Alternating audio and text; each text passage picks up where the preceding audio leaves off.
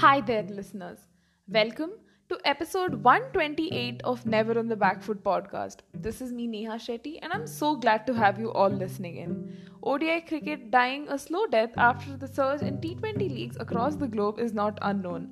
Not long ago, the 50 over cricket games were one of the most competitive and interesting games to watch. Fans absolutely loved the format as it was a combination of both tests and T20Is. The aura it possessed back then had some magic in it. However, things are different in the present scenario. This episode will delve deep into ODI cricket and its relevance in the current day and age. With the surge in franchisee cricket all across the world and with the upliftment of Test cricket, the ODI format seems to be losing its sheen and going out of public radar. Barring the ODI World Cup, which is the only tournament in 50 overs cricket which has its significance intact till now, all other bilateral tournaments have become pale. The shrink in the game could possibly be the result of the increasing popularity of the T20 cricket and a surge in people's emotion towards Test cricket after the introduction of the World Test Championship. The International Cricket Council worked tirelessly to revive the charm of the traditional format of cricket. As a result, ICC introduced a World Test Championship which surprisingly reignited the fans' affection towards the longest running format. Even though just a handful of countries actively play Test cricket, the WTC has phenomenally done well to keep its significance. Furthermore, if we look back a few years, not many cricket leagues existed. There were just a few that dominated the format.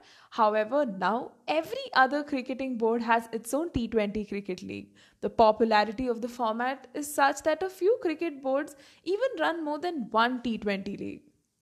However, among all these in the last few years, ODI cricket didn't see enough action going on. Following the end of the ODI World Cup 2019, the cricketing boards focused more on T20Is and tests.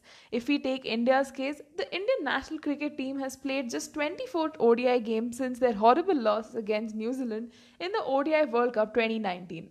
Several cricket experts and active cricketers have expressed their views on the decline in ODI cricket that has recently brought the discourse on ODI cricket and its relevance.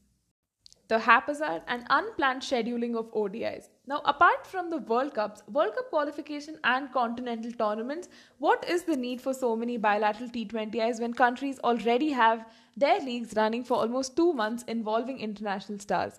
On the other hand, ODIs have no such leagues and their existence is entirely dependent upon bilaterals. Scheduling by boards is done in such a way that ODI bilaterals are being compromised upon to try and put more T20 or Test cricket. As a result, players like Ben Stokes or in the future stars like Virat Kohli and Kane Williamson might pull out of the ODI format because they've complained of the extra workload. Where is the format eventually headed? Now, the ICC introduced the ODI Super League as the qualification tournament for the ICC ODI World Cup 2023. Since COVID 19 struck at the very start of the league, it was haphazard for the audiences to understand. 13 teams are a part of this league, and each team has to play 24 games, 12 home and 12 away. The 12 games are a part of 4 series of 3 matches each. Each team doesn't have to play every other team, and thus the format of the league doesn't even make sense. It has been so much neglected by the respective boards that South Africa forfeited its 3 match series against Australia to accommodate its new IPL style domestic T20 league. The ICC needs to have clarity on the Super League. Just like the World Test Championship has been revised and now every test match played is a part of the WTC, Super League's functioning could also be made more linear and understandable to the audiences for starters. Whether the 50 over format is on a deathbed or not is debatable, but if it is, the onus clearly lies with the ICC and the boards for not giving it enough context and meaning, nor the gap for the audiences to understand the game in an era where T20 leagues and WTC has just caught the imagination. The modern era or new era of cricket is that of T20s. Be it franchisee cricket or T20 internationals, the T20 format is the most popular format of cricket in current times. So has Test cricket lost its popularity in this T20 era? Not quite.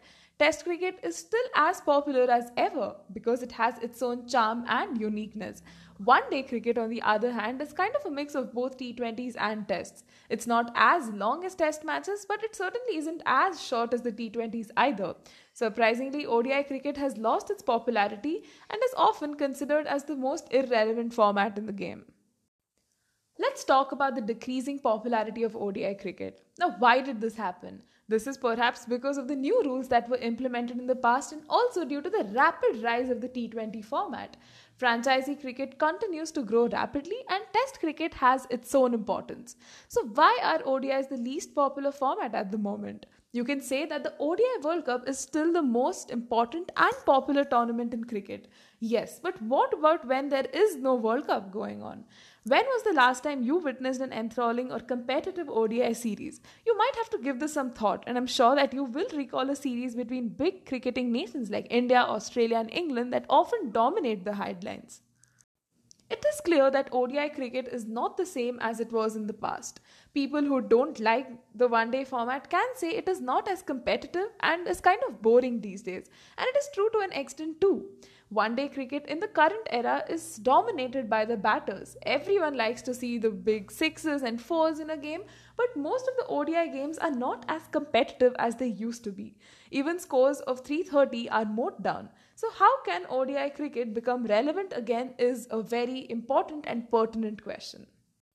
Another burning question is how can those in power or in administration ensure its revival? Now, with the rise of T20 cricket, especially in the franchisee format, the ODIs seem to be an afterthought. What's more, it's due to get worse with every passing week or year. The huge news that came from South Africa pulling out of their one-day leg of the Australia tour, which was scheduled between Jan 12th to 17th in 2023 due to the requirement of their international stars in the recently made T20 league, and that will put their automatic qualification in danger for the 50-over World Cup in India later that year, but they still seem undisturbed. There's also a common complaint that ODIs have become irrelevant of late. Now, why is this so? This is mostly because of the cricketing schedule, and if one goes through it, you will understand why.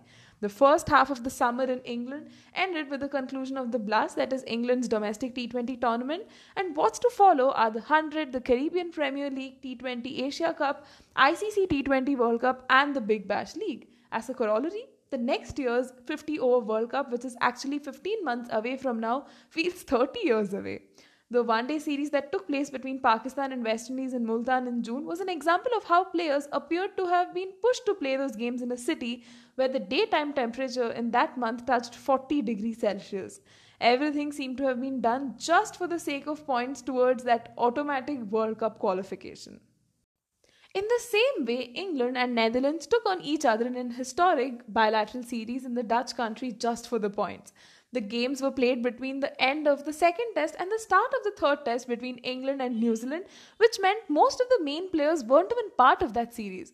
To surprise all, Netherlands too missed a few of their vital players, which really poses the question of why the series went ahead in the first place. To, just contribute to a jam-packed schedule.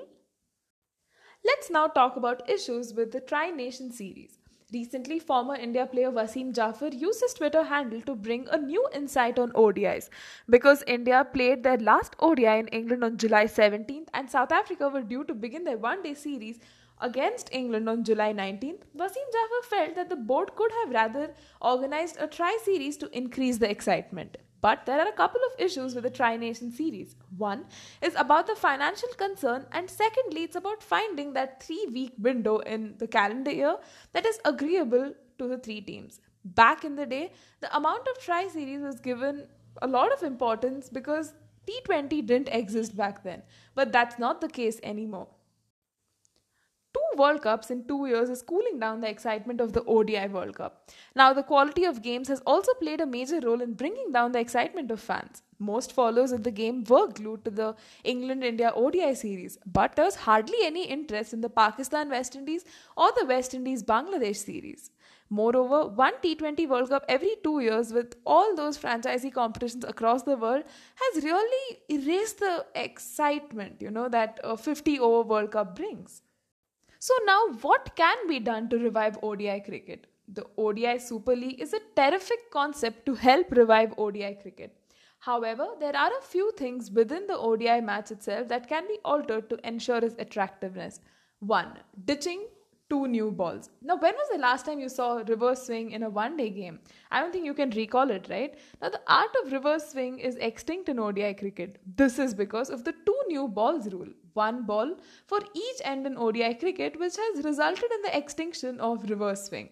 Reverse swing kept the bowlers and the balance between the bat and ball in the game. But two new balls, flat pitches, small boundaries has certainly tilted the game in the favor of the batters. ICC should definitely consider this rule, and to keep the format relevant, it will have to make matches more interesting for the viewers. Ditching the two new balls and the possible return of reverse swing will absolutely make ODIs all the more interesting and relevant. The Big Bash 2 recently introduced the same concept in the form of power surge, and it surely made the game exciting. Runs were scored, but a lot of wickets also fell during the power surge period. The same effect can happen in ODI cricket with the fielding captain forced to keep fielders inside the circle, which can also bring about some wickets and a better balance in the game. More matches for associate nations or lower ranked teams. Now, small nations like Ireland, Netherlands, Zimbabwe, Afghanistan, Scotland, and even Sri Lanka, for that matter, should get to play more matches against the biggies like India, Australia, England, and others. In the current times, the big nations mostly play amongst themselves, and due to that, the small nations don't get a chance to play against strong teams. Even teams like Sri Lanka and Bangladesh rarely get to play against the likes of England or Australia. The ODI Super League will allow more teams to play with each other, and this will give context. This will definitely help the smaller teams and the game itself to grow, which is the ultimate aim. Cricket is a very unique sport as it has three different formats, and all of them have their own significance and importance. One day cricket is unique, and it shouldn't end up being completely irrelevant or just erased, as fans have some very fond memories with the format that definitely deserves to stay. Return of the batting power play. Now, batting power play was part of the game until 2015. The batting team had the option to take the batting power play in the last 10 overs of the game. Now, only 3 fielders were allowed outside the 30-yard circle. Now, this really brought in a very different dimension to the game, especially in close chases when the batting side had only 1 or 2 batters left at the crease. But in the current situation, it needs to be implemented correctly, or the game will tilt even more in favor of the batters. So, what is the way forward for the 50-over bilateral games? People have to look at reality, otherwise, it won't be long enough to receive a huge punch in the face. The economic structure of the game is based on franchisee cricket, which is ruling the roost. Franchisee cricket is ruling the roost, and this goes without saying. So, cut bilateral cricket and go in that direction. Ravi Shastri discussed this on a Sky Sports show. You will never be able to stop players from going and playing in different franchisee leagues. You can't deprive a guy from earning his bread and butter. Now, with the amount of cricket that's being played, players will have to cut down one format, and unfortunately, one-day cricket could be your possible scapegoat. Ben Stokes has taken a step on his part and taken the retirement from one-day cricket. 50 overs cricket can survive if you focus on just one World Cup, and from the ICC's point of view, paramount importance should be given to the World Cups. The bucks have to increase for people to realize and be a part of it. Ravi Shastri rightly pointed out what can be done. For other small boards, they will have to look at franchisee cricket for revenue, otherwise they may break down financially in the future. One of the ways can be to ask the boards to pay for the window of their franchise cricket, and that money can be redistributed. It's not about planning, but about how you see the whole game fitting together, and that's where the administrators need to be more enlightened to try and work it out. Mike Atherton pointed this out as to how boards can, design franchisee cricket in a better shape. For example, the 100 plunged in the middle of the season for a month without being given much thought of how it affects the game altogether can be considered. Ravi Shastri too thinks that in the future there will be one big World Cup and the rest of it will just be different leagues happening around the world. But for a few countries, they may want to leave out Test cricket and play more ODIs and T20s. Now, if all of a sudden the one-day games are scrapped out, it will be a huge elephant in the room for them in the future.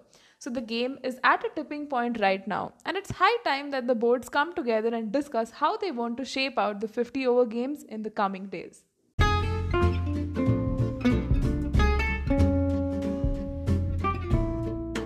With this, we draw curtains on the episode that served as a discussion of the ODI format and its relevance.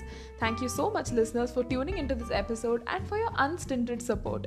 Please follow and press the bell icon on Spotify and subscribe to the podcasts on Google Podcasts for the latest episode updates, and stay tuned. Do check out @NeverOnTheBackFoot on Instagram and @NeverOnTheBackOne on Twitter for the latest facts, trivia, terminology, retweets, fresh tweets, and a lot more that's coming up this cricket season just for you. The podcast is also available on Apple Podcasts, Google Podcasts, Spotify, Anchor, Overcast, and a lot of other platforms. So please do spread the word.